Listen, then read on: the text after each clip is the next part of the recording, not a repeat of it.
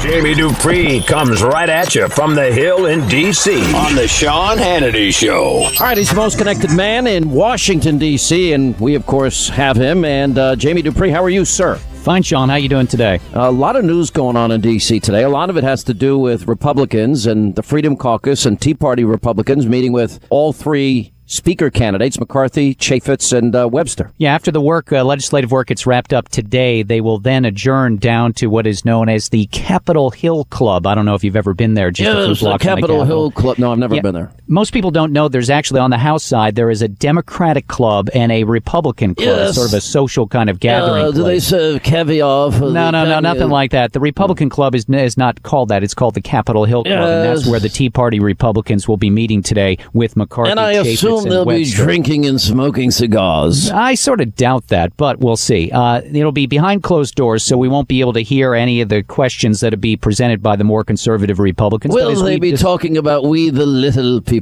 Well, you better not mock them. You're mocking your own guys right now, remember? Well, they're all the same. They're all against us, we the people. This is a meeting convened by the Freedom Caucus and the Tea Party Republicans. So they'll be hearing individually from McCarthy, from Chaffetz, and from Webster tonight about their bids for House Speaker.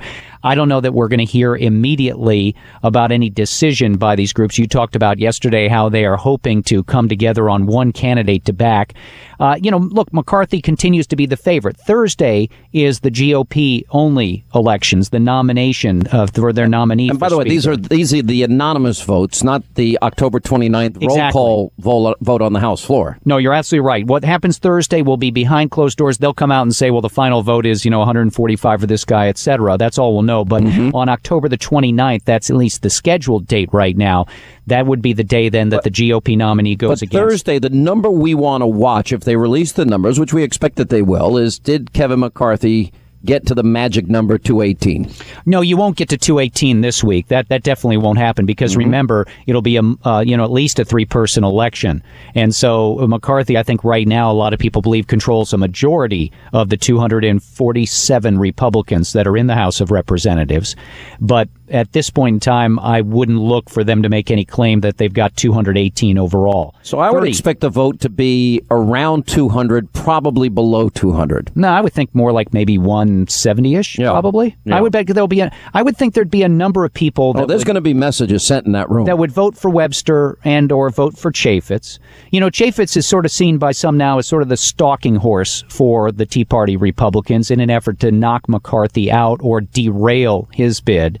And, there's the feeling here that if enough Republicans want to, they can force a change and they can force McCarthy to back off and they can force something else. That's why they delayed these other leadership elections, I think, until after the new speaker is selected. Now, the one thing I've been trying to figure out, and this is completely legislative geekery, but here's a question. By the way, don't you love the just pure honesty of Jamie?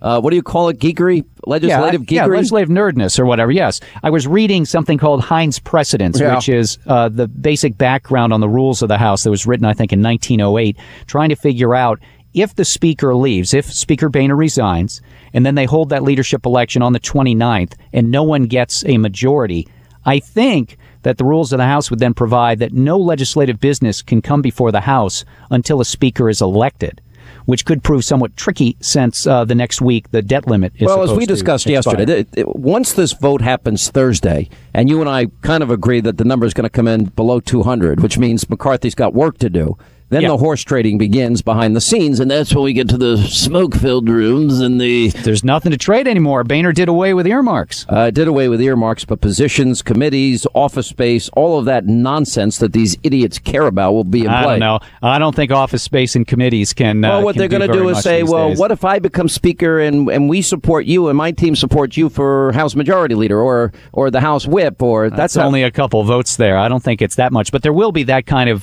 those kind of efforts, I'm sure. McCarthy, I would bet, is looking to find a way that he can get to that number and to peel off people. Whether he's going to be able to do that, that's he's got a big problem if the Freedom Caucus unites behind somebody besides him and they stand their ground. You're absolutely right. But if they can't agree, then I would give them a better chance to pick off those people over the next 3 weeks. There might be a showdown and fight, the Senate voting on advancing the National Defense Authorization Act. It could end up being the highest profile veto of Obama's presidency. They reiterated that threat yesterday, and they're angry that Republicans are using the annual legislation to put money into the Defense Department. Their argument is that, well, number one, it goes beyond sequestration levels, and number two, it stops or restricts the ability of the administration to transfer suspected terrorists out of Gitmo and authorizes lethal assistance to Ukraine in their fight against Russia. This is all sort of wrapped up. Well, this is not one of the actual spending bills for the budget for the fiscal year that we're already into for the 2016 fiscal year. This would be the major defense policy bill. And look, it's all wrapped up in the whole battle over how much do we spend next year. The administration has been saying for months to the Republicans, there has to be a deal in terms of raising the budget caps, busting the budget caps, however you want to refer to it.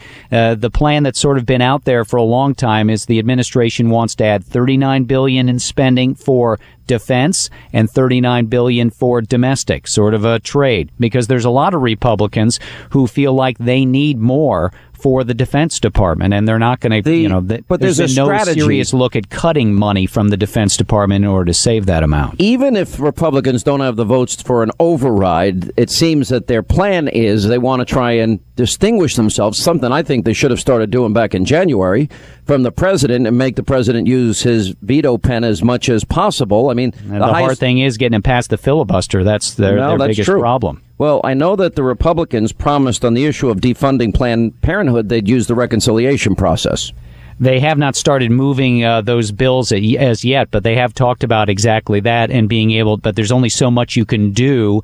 And in Planned Parenthood, I don't think from reading the rules and from talking to people in the parliamentarian's office, I don't think you can write a bill in reconciliation that shuts off all funding for Planned Parenthood. I think you can only shut off the money that goes through Medicaid and not through the regular budget. They are claiming that they would use, and I'm not sure the exact procedure, except that it's the reconciliation process, to force Obama to veto a bill that would defund Planned Parenthood. That's but like I told you, I don't think they can vote to defund all of Planned Parenthood. I agree with that. Through reconciliation. That's sort of like you couldn't defund all of Obamacare, but you could have defunded. It's the exact same thing. Yeah. Yes, you can't do it all. You can do some of it and maybe get that bill to the president. Here's what my sources, though, are telling me. In light of what happened with Boehner, leaders in both the House and Senate want to show that they're fighters. They want to prove to angry conservatives like me, unrealistic conservatives like me, that in fact, we share your ideological priorities and we're going to fight and so on and so forth.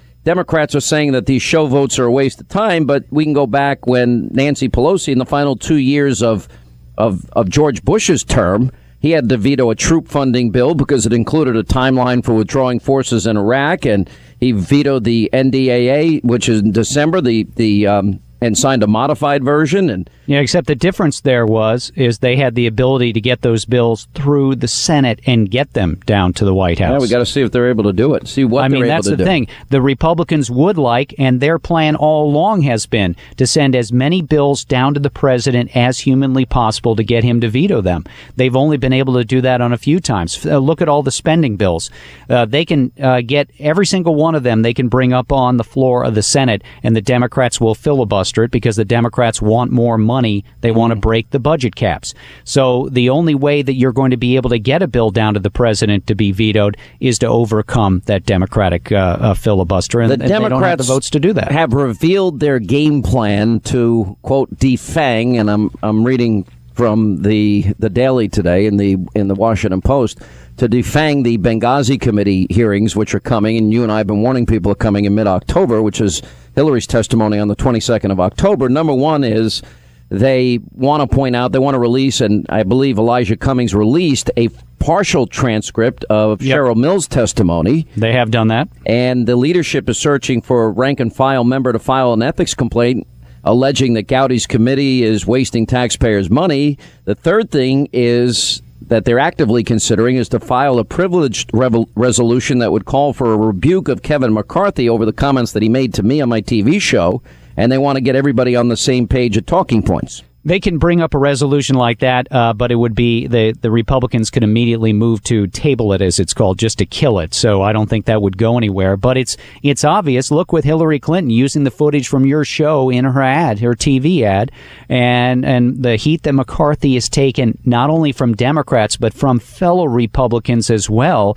That has run things, off to the side for the Benghazi investigation. And I would look for the Democrats to really push hard on this, and they will try, and she will try, I'm sure, at that hearing to cast almost everything that is done there against her as a political effort to smear her. Yeah, and Hillary put out this new ad today with Kevin McCarthy. By the way, I wonder if I can stop the usage, or is that fair use? I was about to say, have you considered that? Because it would be that they would have to have your permission or the permission of Fox I don't own News. the Fox News channel, and I don't own the rights to what is on my show, but I mean, I wonder Somebody if it would does. fall under the fair use category. I don't know.